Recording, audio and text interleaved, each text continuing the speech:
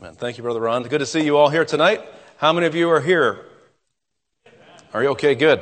We're glad to be here. We were in Texas, and we found out in the middle of the night that our flight was canceled, and so we had to move some things around, and we were asked to preach for the church there, and we had a good time there, but no place like home. We're very glad to be back and glad to be with you. I want to say thank you for Pastor Sowell preaching for us on Sunday, and then Brother Weber on Sunday night, and I understand that both of them were a great blessing. And so I hope that you availed yourself of those opportunities. And tonight, we're going to take our Bibles and we're going to go to a couple places. Let's go to Acts chapter 26, and we're going to see in just a moment. But I want to see who does not have a handout that would like to have a handout. Does anyone not have one? I knew there was going to be a bunch of folks that didn't get them yet. I want to remind you of what my job is, and when I do that, I remind myself of what my job is. My job at Hope Baptist Church is the job of any pastor in any church, New Testament church. The job, thank you very much, sir. I have these, somehow or other, I acquired some leopard print glasses. I don't know why, but I get criticized whenever I wear them. And so I'm going to wear these dark ones, these very masculine ones. And so I didn't even know they were leopard print until somebody pointed them out. But that's really not the point of the lesson, okay? The point of the lesson is not about me and my glasses. But anyhow, but the job that I have as a pastor, and if you don't have a pastor, you need to get a pastor. The role of the pastor is biblical. It is very clearly laid out. And the only reason why people don't like pastors is because they've met pastors. That's the only reason. But, just because there's a bad dad or mom does not mean that God changes his structure. The structure is the structure. And I've been around, I've been around guys that say, I don't need a pastor. I'm the patriarch of my home. And I understand there's certainly a chain of command and authority there, but you got to think about it from this angle. A good pastor only wants to give you a good judgment seat of Christ. That's really what the pastor's job is. My job is to help you get rewards at the judgment seat of Christ. And so that's why the pastor is given for the perfecting of the saints, for the work of the ministry, for the edifying of the body of Christ. My job is to help you be a better Christian. And that may or may not be something that your flesh is interested in. If your flesh is like mine, I'm kind of good where I am. But my spirit desires to be conformed to the image of Christ. And so you coming here tonight is a win for your spirit. Because what you've done is you've placed yourself in a position where your flesh is probably going to want to go to sleep. If you're like me, think about, what am I going to eat after the service? Right? All that kind of stuff. That's our flesh. It's normal. We know our flesh is going to do that. It does it every day, all day long. But we've taken some time and set it aside for the Spirit so that the Spirit can be conformed to the image of Christ. That's what we want to do. And so my job is to help you in this church, and I'm telling me as much as I'm telling you, to facilitate the Christian life, to make it easier for you to live in the image of Christ. You may not be able to walk 1,000 miles, but you can take one step. And so the purpose of tonight is not to fill time. This is something I've been praying about, something I've been concerned about, I've told you about. I want to help you be a witness for Jesus Christ. Why? Because you can't be a Christian and not tell other people about Jesus. Now, you can be saved and not do that. But you can't be a Christian. Why? A Christian is consumed with Christ. And Christ was consumed with reconciling the world to himself.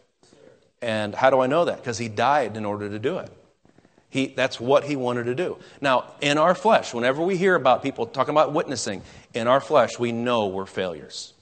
We know we could all do better. We know that there's a desire in there, but sometimes the fulfillment is not there. But Christian, I'm here, believer, I'm here to help you tonight to be a better witness. All right? And so that's why I've given you this handout. I want you to follow along. The Bible tells us that we should be ready to give an answer to every man that asketh us what? A reason of the hope that is in us. We should be ready to give an answer when someone asks us. Now, one of the best things you can do is to give your testimony. There are all kinds of different testimonies. There's testimonies of, Christian service. There's testimonies of discipleship, of answered prayer, of personal experiences that you've had with God and with other believers. And those are all wonderful and good. But the salvation testimony is the most important because it is what opens up all the other opportunities. It's what gives you all the other testimonies. But a lot of believers do not know how to properly present their own personal story. We use the term testimony. It's a biblical word, but we're talking about our story. What's your story? So in the text that we're going to look at in Acts chapter 26, we have here Paul using his salvation testimony to evangelize a king and his entourage. And we're going to use this narrative here as a valuable pattern to follow. Now, let me say, first of all, Paul gave us a pattern to follow, and he said that he was a pattern to follow over and over again. He says in 1 Corinthians 4:16, "Wherefore I beseech you, be ye followers of me." In chapter 11 of 1 Corinthians, he said, "Be ye followers of me, even as I also am of Christ." Philippians chapter 3, verse 17, "Brethren, be followers together of me." 1 Thessalonians 1:6, "And ye became followers of us and of the Lord." In 1 Timothy chapter 1, hold your place in Acts if you would, and look at 1 Timothy chapter 1, verse 16. 1 Timothy 1:16.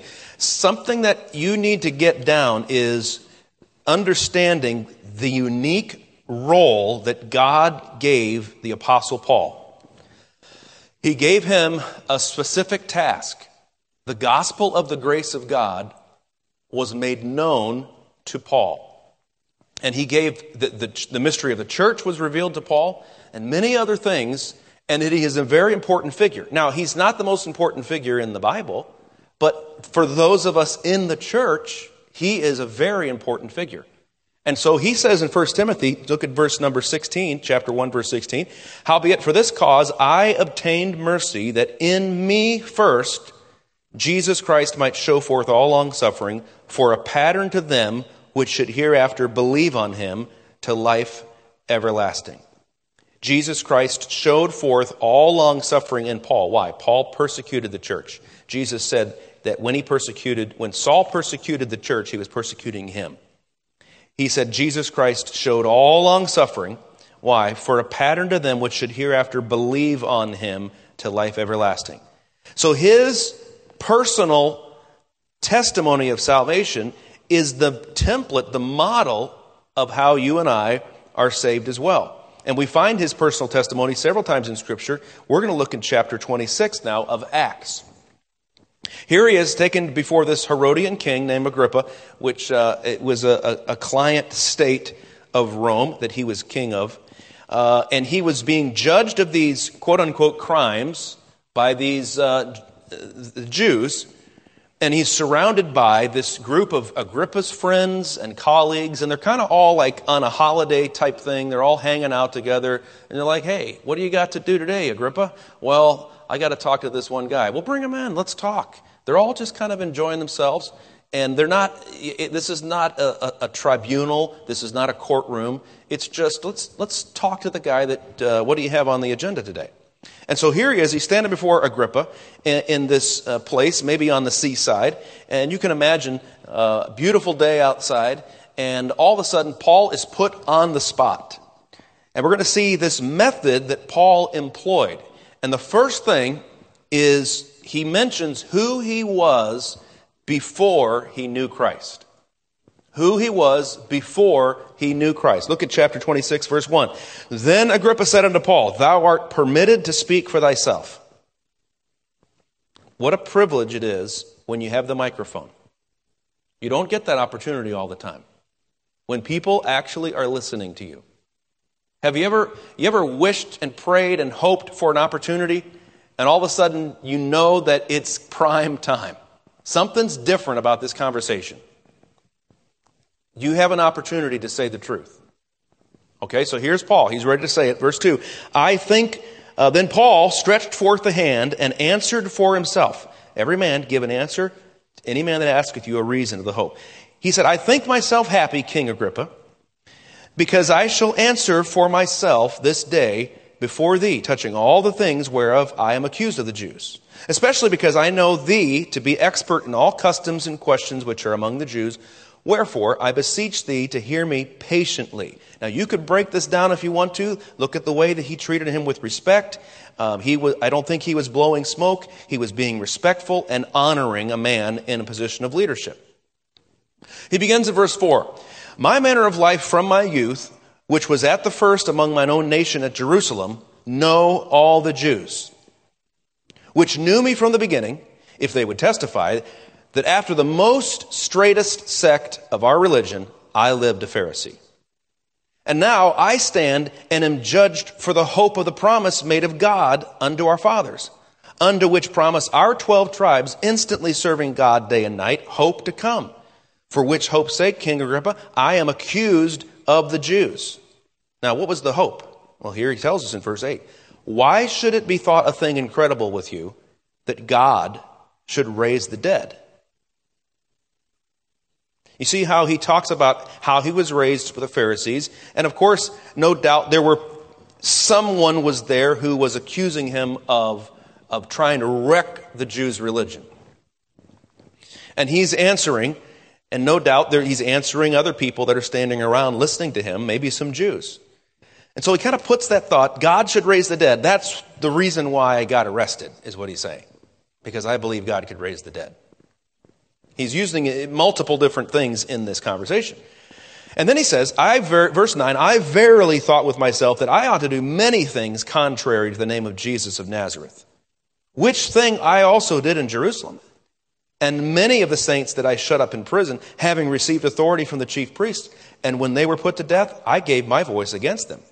And I punished them oft in every synagogue, and compelled them to blaspheme, and being exceedingly mad against them, I persecuted them even unto strange cities. So notice, he's talking about what his life was like before Christ. Now, you notice that he mentions that he knew of Jesus. Now, you might think, I don't have much of a testimony. But even if you did not do what Paul did, even if you were raised in church, and I'm speaking to a lot of folks who knew about Jesus and about the gospel before they ever got saved, you can find a corollary here in your relation. I want you to listen, because here's what I really believe. I believe, and I think you ought to believe this too, every one of us need to be able to give the gospel, and the only reason why you would be able to give the gospel is so that you would give the gospel. Now, that giving the gospel, I'm suggesting tonight, is a great way to do that is in the context of your personal story. Why? Everybody loves stories. Everybody loves stories. They love watching them. They love hearing them. They love listening to people tell stories, right? And some people are good at it, some are not. What I'm suggesting is you ought to be ready to tell your story. Now, if you were to say, some of you right now, you're listening to me saying, I don't have a good testimony. That shows how much work you need to do in this area of personal testimony. A good testimony is not about you, it's about Jesus Christ. It's not about how bad you were before you met Christ.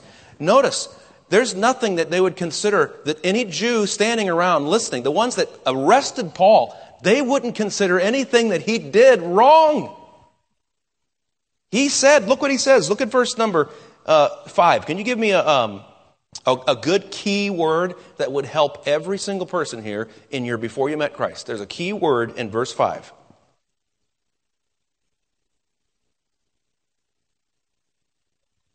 What do you think it is? Somebody said it. Starts with an R. Religion. This is before he met Christ. Here's his religion. And then look what he says. He said, all of these things that I did, I thought, in verse number 9, that I ought to do many things contrary. So in other words, he's saying, I was religious, and this is the way I thought when I was religious. Are you following me? Okay, so this is simple. Anyone that's saved can say, I remember before I got saved the way I thought. This is your testimony. Okay, this is not the gospel. This is you talking about why you needed the gospel. This is what I thought. And so this is what I did because of what I thought. I hope you're taking notes on this tonight, because I'm saying, if I were to bring a mic down to you right now, you know I might. What would you say about your testimony? What's your testimony? You know the reason why we don't witness? We don't want to. That's the number one reason. We don't really want to. People say, well, I forgot. Why'd you forget? Because you don't want to. Oh, I want to. No. If you really wanted to, you would. And I'm not getting on to you. Listen, don't get all mad and bitter. And hey, I've got the same flesh that you do. I could say it this way. You know why I don't witness? Because I don't want to. And you know the reason why I don't?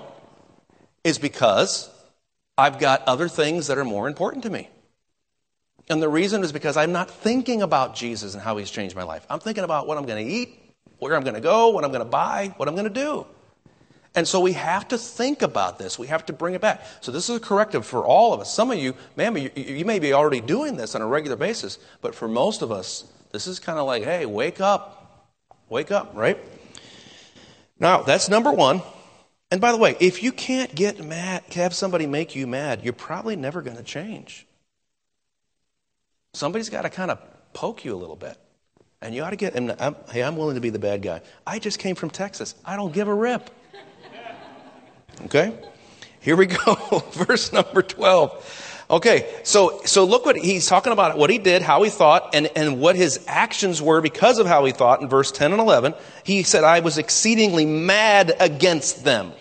When the scripture uses mad, what word do we use today that's what the scripture word for mad? Nuts. What's another one? Crazy. I was exceedingly mad against them. He said, I was crazy. I was off the hook. I was off the chain. I was a crazy person. Right? That's what he's saying. Now, I don't know if this is ringing a bell for you before you met Christ. Were you crazy? Now, maybe you were, maybe your kids are raised in church like I wasn't. Well, what was it that you were infatuated with? What is it that you had to have? You know, a lot of kids, they have a story of because they stole something or they lied or, you know, they pulled a fire alarm in the supermarket and all the police came and woke them up and they would go, wow, this is real. Right? It's what did you think, how did you think, and how did your thoughts force you or make you act a certain way? This is before you get saved, okay? This is before you met Christ. Now, verse 12. Second part is how he received Christ. Verse 12. Whereupon, as I went to Damascus with authority and commission from the chief priests, at midday, O king, I saw in the way a light from heaven above the brightness of the sun, shining round about me and them which journeyed with me. And when we were all fallen to the earth, I heard a voice speaking unto me and saying in the Hebrew tongue, Saul, Saul, why persecutest thou me? It is hard for thee to kick against the pricks. Notice the personal pronouns he's saying, the singular, thou, thee. Verse 15, and I said, who art thou, Lord? And he said, I am Jesus whom thou persecutest. But rise and stand upon thy feet, for I have appeared unto thee for this purpose, to make thee a minister and a witness both of these things which thou hast seen, and of those things in the which I will appear unto thee, delivering thee from the people and from the Gentiles, unto whom now I send thee, to open their eyes and to turn them from darkness to light, and from the power of Satan unto God, that they may receive forgiveness of sins and inheritance among them which are sanctified by faith that is in me. Now, Paul said he was one born out of due time. And you can see that. And even in verse number 13, he saw a light from heaven. Now, that God can do whatever he wants. But I know very few people who could say, I saw a light from heaven that knocked me on the ground, and that's why I got saved. But that's exactly what Paul said. But notice, how many of you heard God speaking to you before you got saved? Or when you got saved? Anybody? Raise your hand if you heard it. Okay, you know what that means? Now let me say it another way, just in case some of you are like, I'm not sure. How many of you felt conviction from the Holy Spirit before you got saved? Okay, that's the voice of God. The Spirit of God is the Word of God. And He was speaking to you. Did anyone hear an audible voice? Some people claim that they do. I can't say whether they did or didn't. All I have is the Bible. And if you heard a voice that said you need to read the Bible, more power to that voice. Thank God for it. If you saw a light that said, I need to find Jesus, it made you want to find Jesus, thank God for it. But everybody's testimony is different. But what you did hear, if you are saved, what you did hear is God speaking to you in some way, through a message, through a gospel tract, through Billy Graham on the TV, through a song, through something that said God is real, He's alive right now, and He's after your carcass. That's what Paul's saying. Paul is saying, this is the way I was before. He was different. He was one born out of due time. But Jesus openly met him and spoke to him. But see, Jesus is still speaking to people today, and you can claim the same in your personal testimony. Okay, so first of all, this is how Paul was before he met Christ. Secondly, how he actually received Christ. And notice he talks about turning from darkness to light in verse number 18, that they may receive forgiveness of sins. And he mentions in a roundabout way the resurrection of Jesus Christ. He's already said that God should raise the dead. He's already mentioned that. And he's talking about how you receive forgiveness. So look at the next one. Number 3, changes that took place after he received Christ. Changes that took place. Verse 19, whereupon, O King Agrippa, I was not disobedient unto the heavenly vision. I was obedient to what God said. But showed first unto them of Damascus, and at Jerusalem, and throughout all the coasts of Judea, and then to the Gentiles, that they should repent and turn to God and do works meet for repentance. There's something that changed in my life as a result of meeting Christ. And look at the result, verse 21. For these causes, the Jews caught me in the temple and went about to kill me. Having therefore obtained help of God, I continue unto this day, witnessing both to small and great, saying none other things than those which the prophets and Moses did say should come. What did they say? That Christ should suffer, and that he should be the first that should rise from the dead, and should show light unto the people and to the Gentiles. All right, that's a very, very simple template that the Apostle Paul uses, and it's the same template that you and I can use. In Acts chapter 26, notice he gives this to Agrippa, and notice what happens. He says, almost thou persuadest me to be a Christian. And Paul said, I wish you were almost and altogether saved. And everybody else here. I don't know what happened with Agrippa. I don't know if he ended up getting saved. Probably not. But notice, we look at Agrippa sometimes and we think in verse 28, we think, well, he was just being sarcastic. Maybe I'm the only one that does. Maybe, I think, well, Agrippa's saying that because he had, yeah, you almost persuaded me, Paul. Yeah, you're really good. But I don't know if that's the case. And see, the truth is, we'll never really know until we get to heaven what happened in Agrippa's heart. You see, our job is to give the testimony of salvation, to give the testimony of the gospel, how it changed our lives and how it can change their lives. Our job is not to make them, to force them to have a decision. And honestly, I'm very uncomfortable. Anytime I'm very, I try to be careful. Why? This truth, I could force you to do it. Especially if I'm a stranger and I'm standing in front of you. You want to get saved right now? Do you want to get saved right now? Or do you want to die and burn and go to hell? I'm just not comfortable doing that. Maybe you are. Why? I just know that social niceties and etiquette sometimes come in, and people will do things because they are embarrassed to say no to you. They're not really doing it. But the truth is, I don't know, and you have to use your wisdom and discernment how far you push with that thing. All Paul said was, here's what happened to me, Agrippa, and he says, do you want that to happen to you? I know you already believe. And that's as far as he went. And then Agrippa said, well, you almost persuaded me. And I want to encourage you, this is the template that Paul uses as he's witnessing to people. And you might think, well, it doesn't work. It absolutely worked. It absolutely is a win every time you give the gospel. We want to see people saved. Of course we do. And we should not be so cynical that we say, well, people don't get saved anymore. Well, then why are you giving the gospel out? You're not Calvinistic, are you? People can get saved in Toledo, Ohio. How do I know that? Because they're getting saved. And my job is to give them the gospel in the clearest possible way. But you can go to one extreme or the other. Either, okay, now I've got such an airtight argument that you can't say no. Can I remind you, that's nothing more than salesmanship.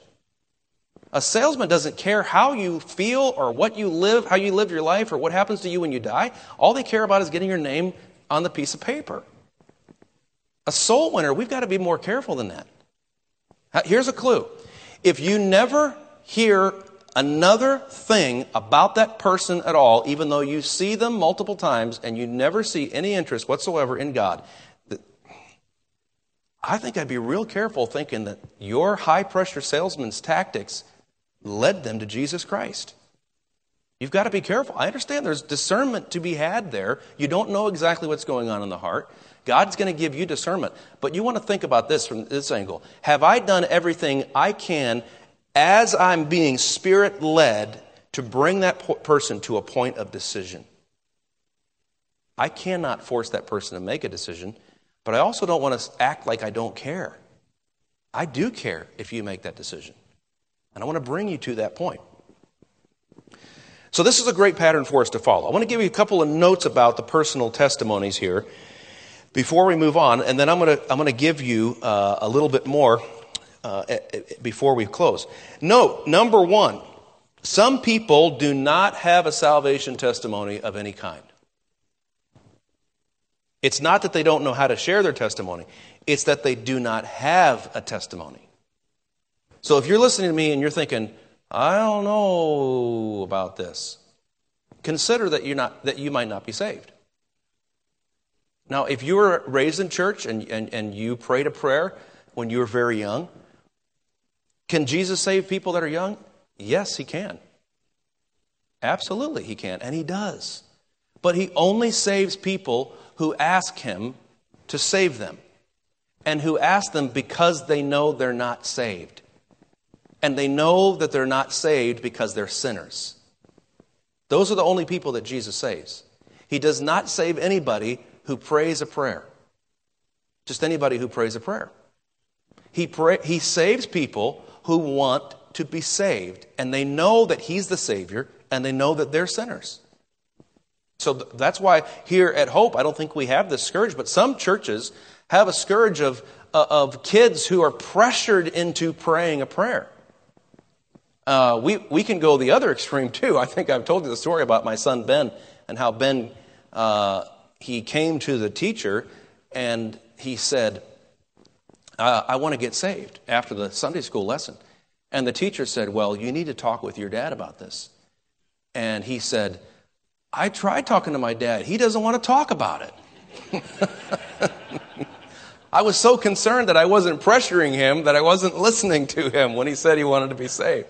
I kept pushing him off. One of these days we'll get to it. He doesn't care about me being saved.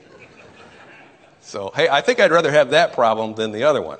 Where a kid, I said that little thing, whatever. Man, you couldn't convince me that God didn't speak to me when I was 12 years of age. I know that he did. And I know what he said. And he said if I died, I was going to hell.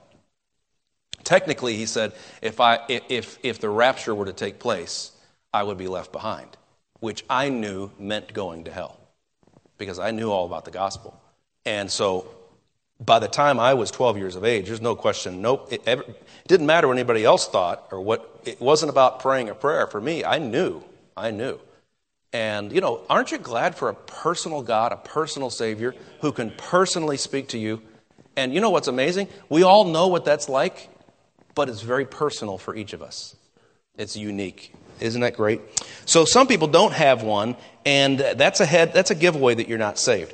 Number 2, testimonies vary from one believer to another. Everybody's valuable. How do I know that? Jesus died for everyone. You're valuable. Everybody has a story. No testimony is, quote unquote, better than other people. Now, let's be honest. If you had to watch C-SPAN or watch a murder mystery, which would you choose?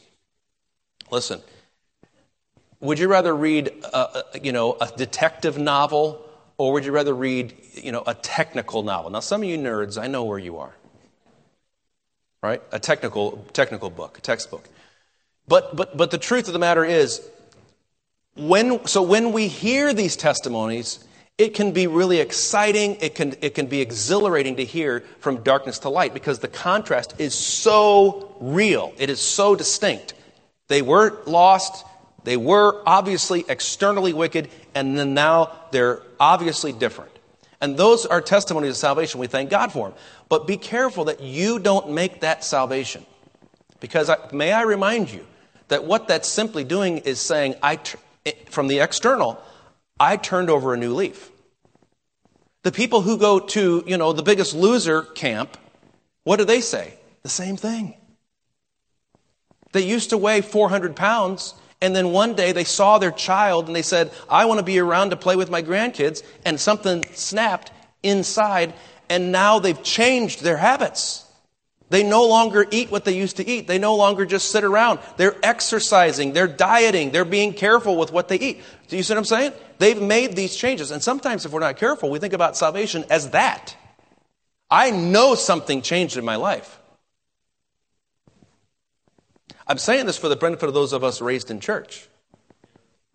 For some of us, for many of us, our greatest sins occurred after we got saved.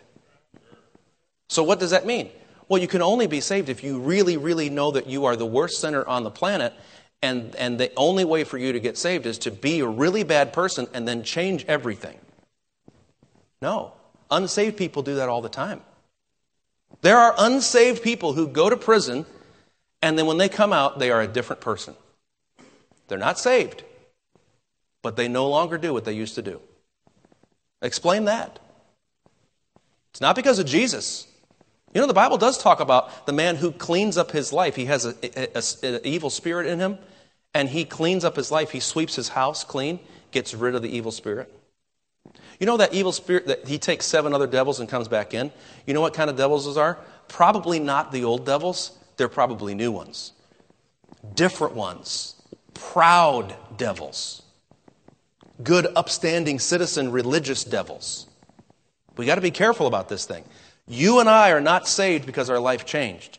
We are saved because we believed in Jesus' death, burial, and resurrection. And He said that we were justified. Now, you may feel different. Your life may have changed. But how many of you realized you hear stories about people who were drunkards before they got saved? Alcoholics.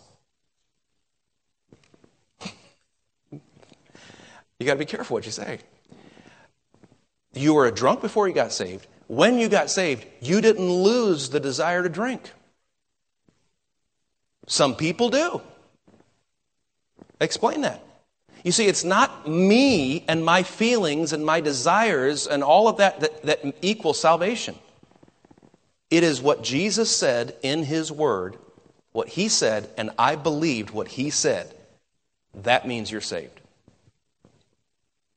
Now, you get to determine in your heart whether or not you really believe it. But it's not a matter, and I don't mean to upset your apple cart. And I'm not saying that. Some of it was darkness to light. It was obvious. But you got to recognize that not everybody feels that way. So did they even need to be saved? They weren't even doing drugs. They weren't on a Harley, which is the mark of Cain. That's the worst thing you can do, be on a motorcycle. They weren't smoking.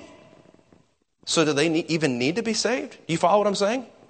You see, we think about external sins, but hey, second, third generation Christians, you know the worst sins? Jesus said, the law says don't commit adultery. I say, if you look on a woman to lust after her, you've committed adultery with her where?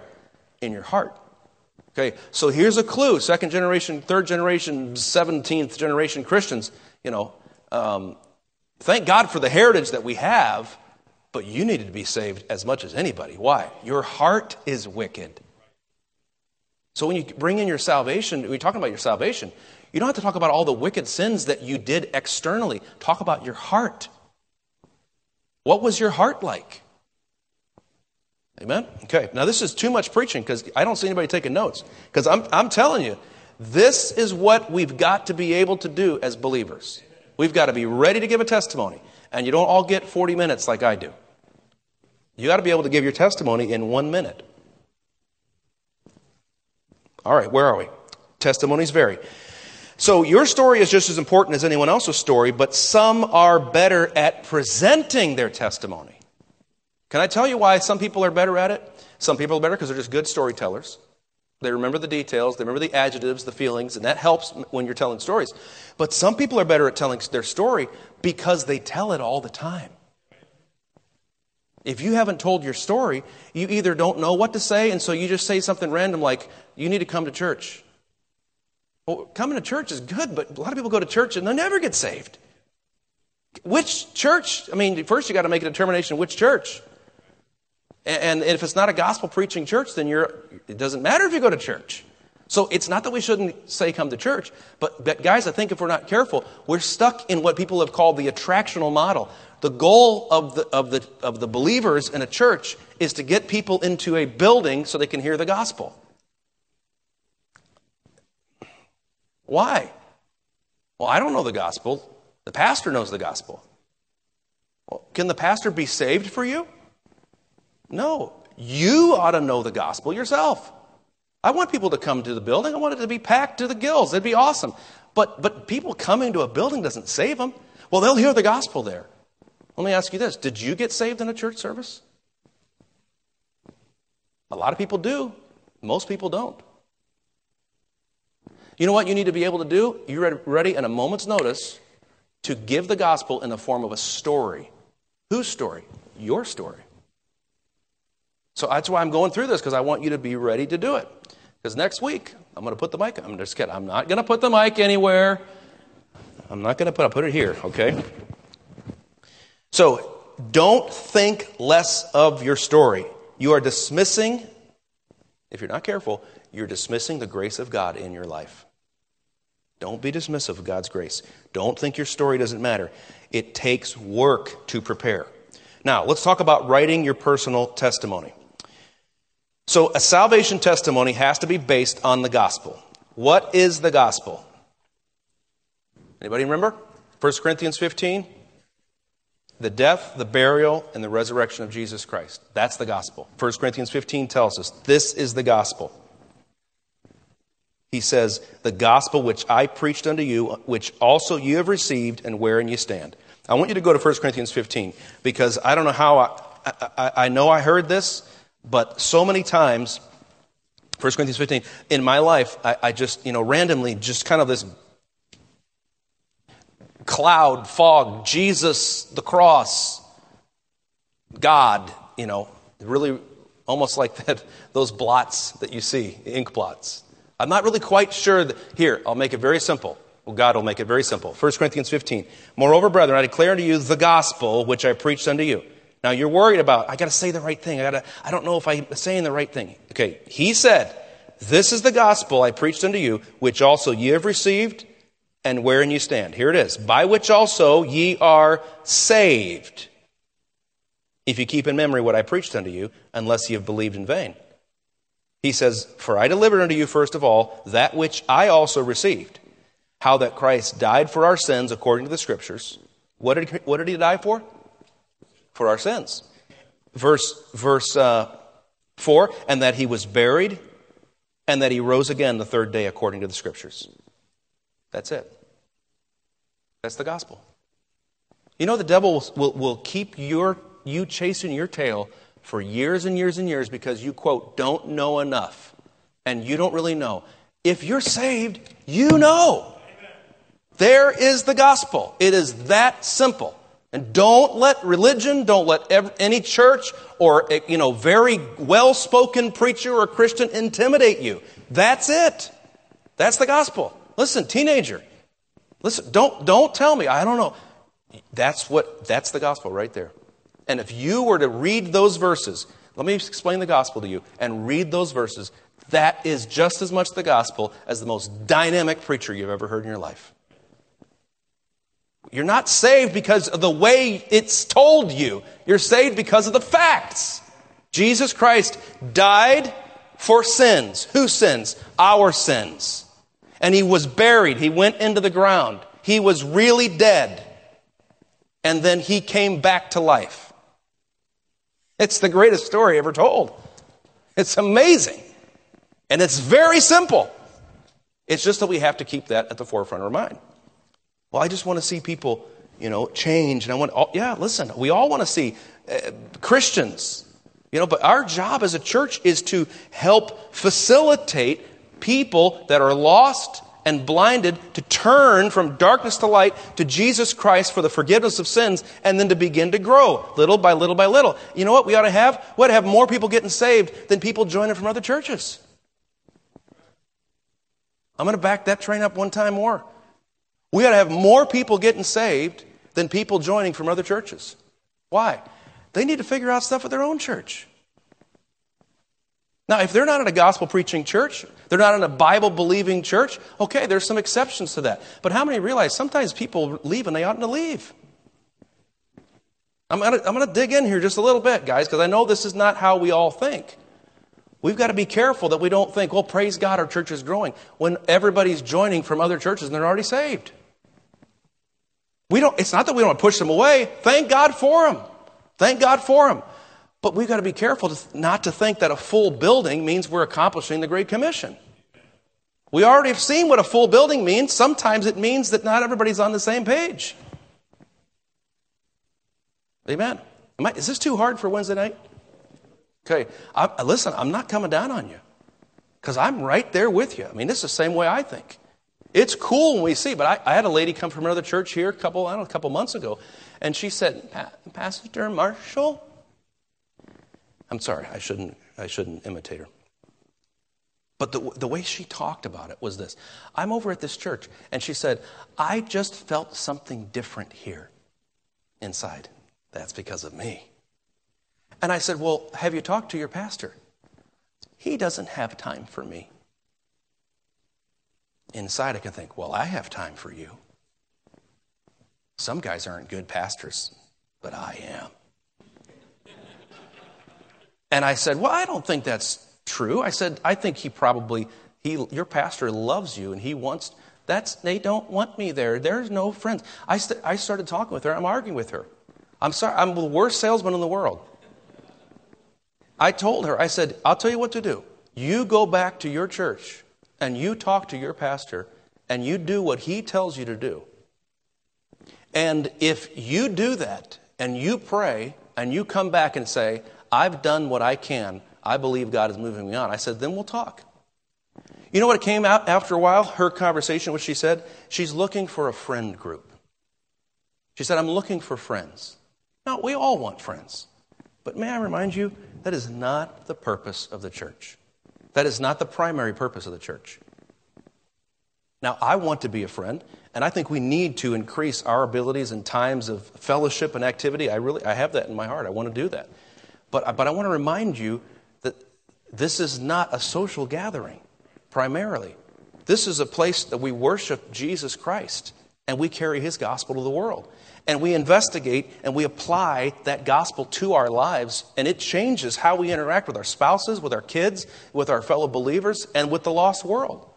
That's what the gospel does. We have to be careful that we don't get in our mind that the whole goal is just to get a bunch of people who like us and like our church, and let's get this place filled up. We ought to go out there and find people who don't like God, who don't like church, and give them the gospel. Now, you're never going to get them to come to church. They're not going to get saved if they don't like God and so forth. But maybe that's where they start. And maybe the people that you think will never get saved would actually make some of the best Christians that you've ever seen. The Apostle Paul, that's where he started. He did a lot of things against Jesus. Hardcore people, right? Okay, let's get into this here. So that's the gospel. Salvation testimony has to be founded on the biblical gospel, and that's simple as can be. Now, personal salvation includes several things. This is simple, and it helps go from even an atheist, agnostic, whatever, all the way to being saved. Number one, recognizing there is a God. Without faith it is impossible to please him, for he that cometh to God must believe that he is. You must believe that he is, and that he is a rewarder of them that diligently seek him. Number two, admitting you have sinned against his holiness. So you're first trying to get somebody to understand that there is a God, and that you have sinned against him.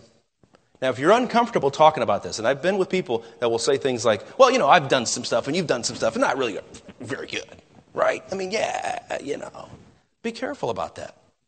You could be selling God's holiness short. Not that you're trying to demean them, but why are you trying to skip past that point? I'll tell you why. Most people would want to kind of get past that because it's uncomfortable and it makes you feel like, maybe I'm going to offend him. But I'm telling you, if a person does not believe that he or she is a sinner, they cannot get saved.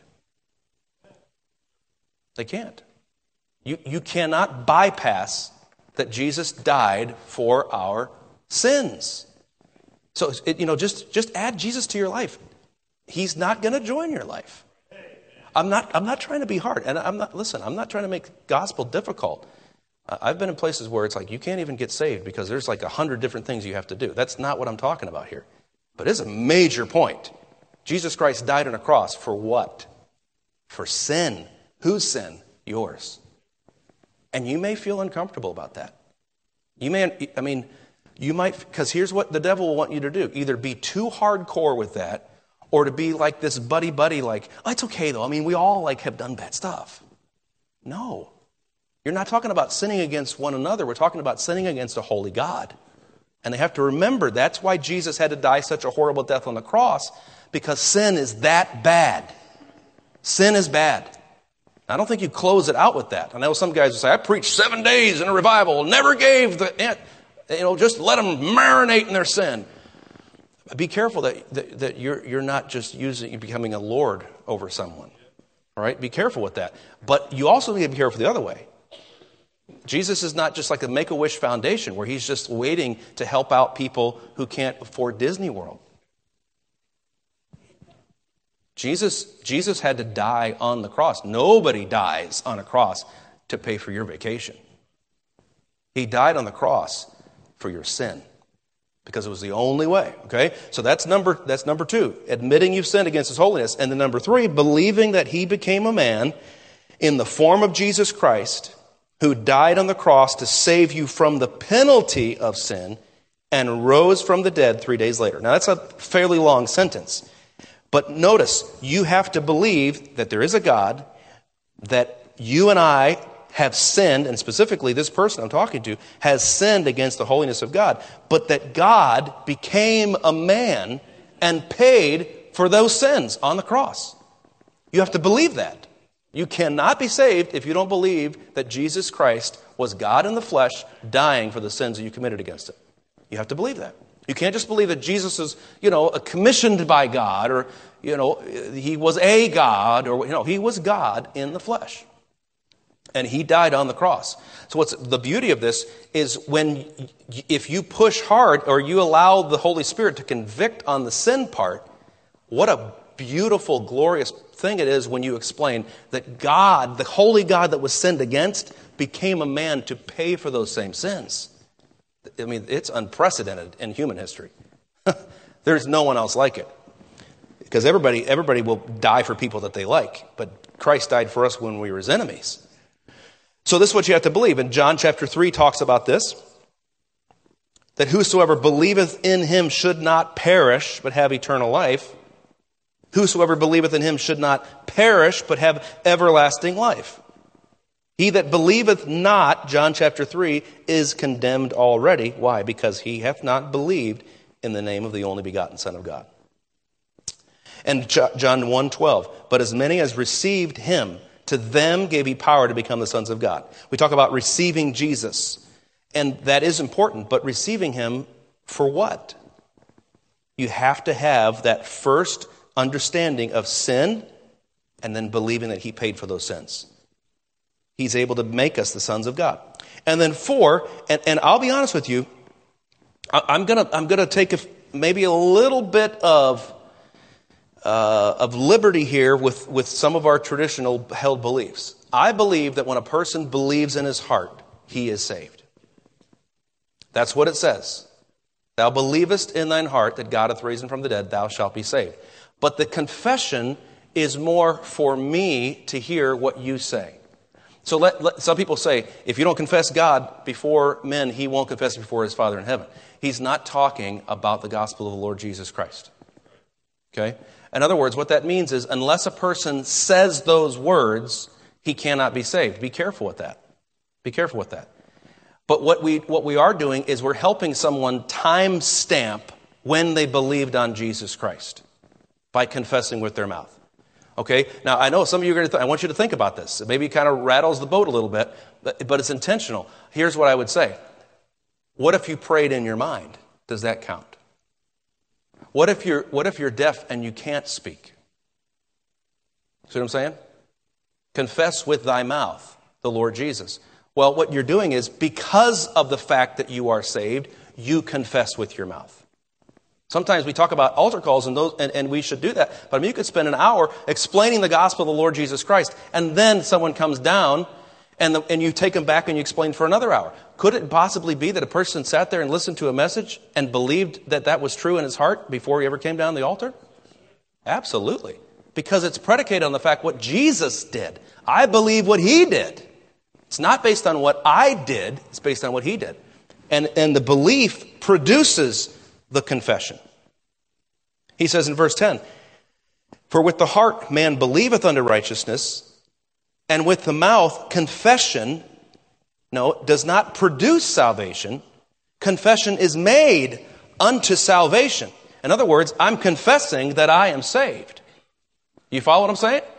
It's not you must confess with your mouth in order to be saved. No, it's the heart that believes unto righteousness, and then because of that, the mouth will confess to the salvation that God has given. For the Scripture saith, and how do I know that? Because look at this. For the Scripture saith, whosoever believeth on him shall not be ashamed. For there is no difference between the Jew and the Greek, for the same Lord over all is rich unto all that call upon him. For whosoever shall call upon the name of the Lord shall be saved. And I encourage people to pray so that they have a time stamp of calling on the Lord. And again, I'm not trying to say that you don't need to pray in order to be saved. You do, but it is a combination of what's happening in the heart and your agreement with that. And the conversation or the confession is what I hear after the fact. And it helps me to know. But I can call upon the name of the Lord, and you might never hear me. Confessing. So confessing that with your mouth in a prayer to God. This is basically what we're saying. Number 1, recognizing. Number 2, admitting. Number 3, believing. The emphasis, believing. Number 4, confessing that with your mouth in a prayer to God. Now, let's look at 3 elements here. We're going to roll on through this because I think I'll finish this before we close tonight.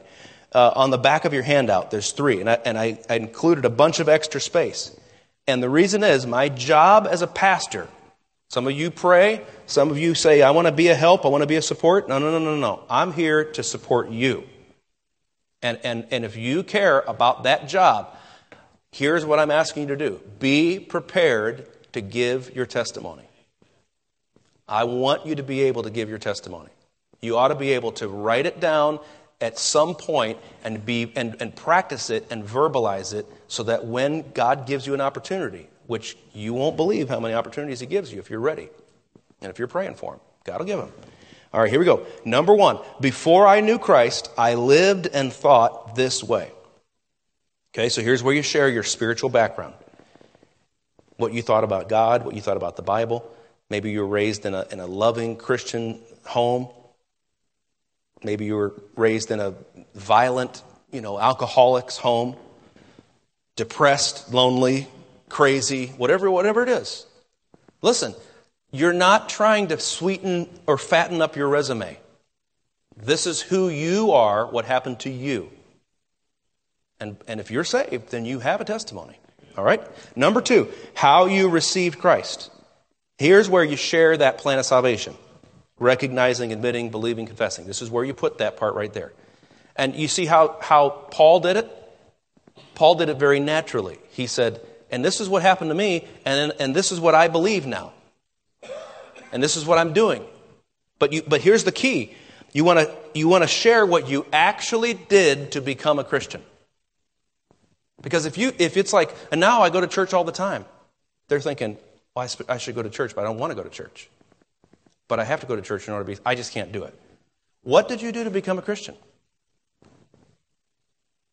And don't think, well, I've heard other people say, no. What did you do to become a Christian? Write that down. What is it? As you remember what it was like. And if you're like me, whenever I go back and think about that, God starts plucking on the heartstrings. Reminded me of how wonderful He is. What kind of thoughts went through your mind?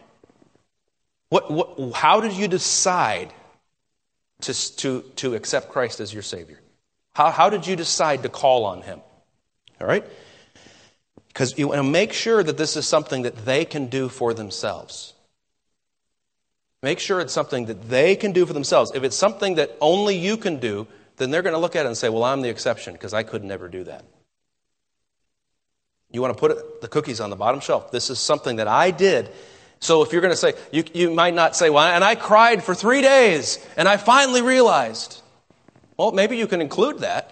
This was a part of my story. I was miserable. I was whatever. But there came a point when I realized all I had to do to become a child of God was say it. You want it to meet them at the same place so that when you're telling them, it's not. And, they're thinking, well, that's not my story. That's not my family. That's not what I grew up in. How could I possibly? No, the gospel is what? The death, burial, and resurrection of Jesus Christ. So you want to bring them to a point where they can do the same thing that you did. And if you did something special that nobody else has done, you're not saved. If your story is about how different and unique you are, you're not saved. The only way a person gets saved, praise God, is through the death, the burial, and resurrection of Christ. That's how all of us, we all meet at the foot of the cross. Actually, we meet at the foot of at the grave, empty grave. Now, number 3, after I received Christ, these are the changes that took place. So here's how my outlook on God changed, how my outlook on the Bible changed. This is what, that affected my behavior in these ways, and make it concise, make it clear. Now, if you became a Christian as a child, the emphasis should be on the changes that Christ has made in your life, possibly compared to what it would have been like without knowing Him, or what it was like, it has been like in times when you weren't close to Him. You could talk about it from that angle. But I really think if you were to stop and just consider what the Holy Spirit says to you on a regular basis, and then consider what that would be like, what your life would be like if He didn't convict you, if He wasn't there reminding you. How has God changed you, and what is He continually working on? What is He continually working on? You can see how the Apostle Paul mentions now what he does and how he changed his actions. Now let me give you some final things here to consider when presenting your testimony. Number 1, be prepared. Be prepared. Know your story. Know your story. And consider what great things that God has done in order to save you. Here's something to consider. If you got saved at a young age, you should know your family history, your family heritage. Go back to the first person in your lineage that got saved and map out the story. What was different? I can go back and think about my dad and how he got saved at the age of 20. And I know that story like the back of my hand. He talks about how the Holy Spirit convicted him, that he was lost and on his way to hell, and how he went around looking for someone to help lead him to Christ, and nobody knew. People would say, when he came to the altar, somebody said, Thank God for saving you. But he didn't understand the gospel. It wasn't until he sat down across the desk from Dr. Dallas Billington and he began to tell him the story about how trusting in Jesus Christ was a decision that he had to make by faith, and that when he turned on the light switch, he didn't know anybody that worked at the Akron Power and Light Company, but he just trusted that when he flipped that switch, they were down there working and the light would come on. That's what faith is like. And he said, now you take this verse, for God so loved the world. He said, you take that and put in your name, for God so loved John Marshall that he gave his only begotten son. And that day he trusted in Christ. And I could go and tell my dad's story, and I could say, what would my life have been like if my dad hadn't gotten saved? What would it be like if your grandpa hadn't gotten saved? You can go back and look at that lineage. And that's a blessing. But you know what? I don't know what it is. I know enough about my heart. I'm just as wicked as any person that was ever on drugs or ever a drunkard. I know my heart. And so it's easy for me when I'm talking to somebody to tell them about what I mean, people think, well, you're a preacher or you're a Christian. Oh, give me a break. All men are liars. All of us have the same flesh. And I know this. The guy who got caught doing the crime and is sitting in prison, and the guy who never got caught because he didn't think about it, or didn't do it, but thought about doing it, the only difference is on the external. They're the same in their heart. That's what Jesus said. So it's easy for me to know how great of a sinner I am.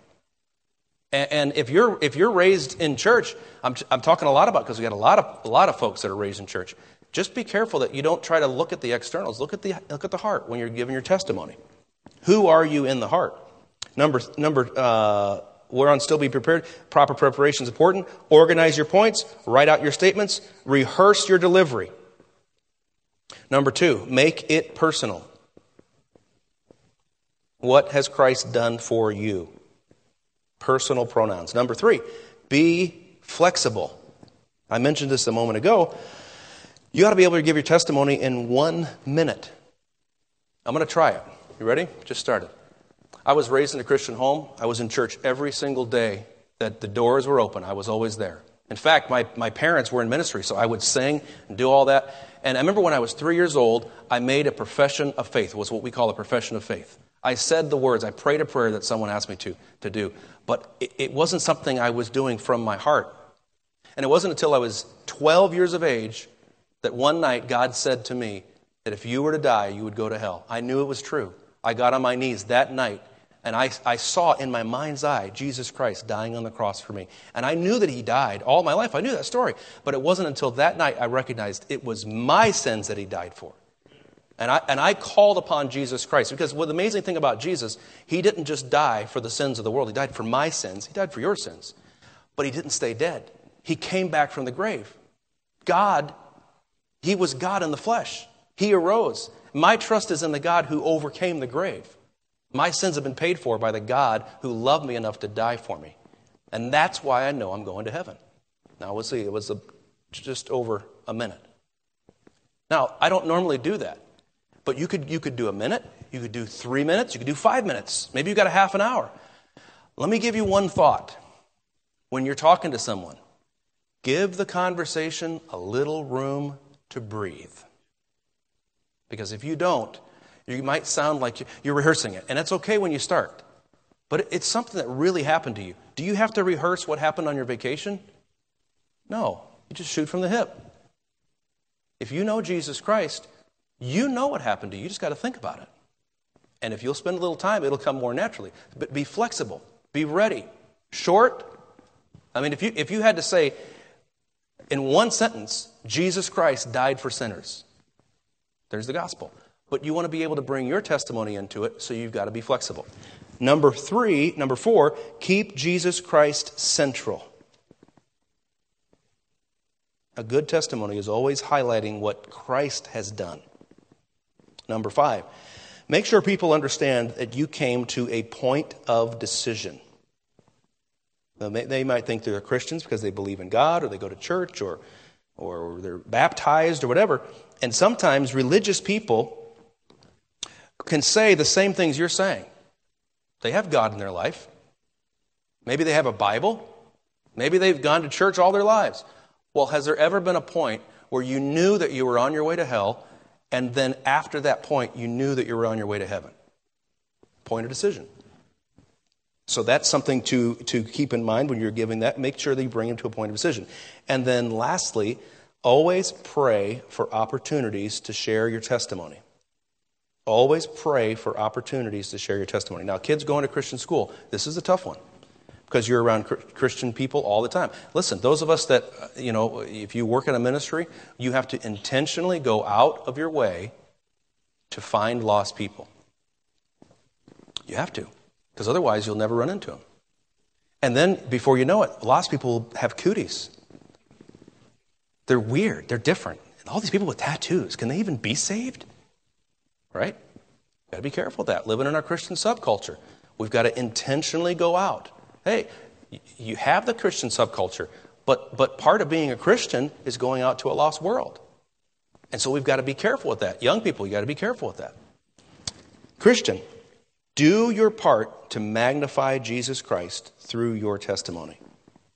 It's your story, and give it the value that it has. And if you think, I'm not really sure if I have a story, man, you can't beat the gospel. What a story that God loves you so much that he died for you. And he rose from the dead, proving that he can pay for your sins.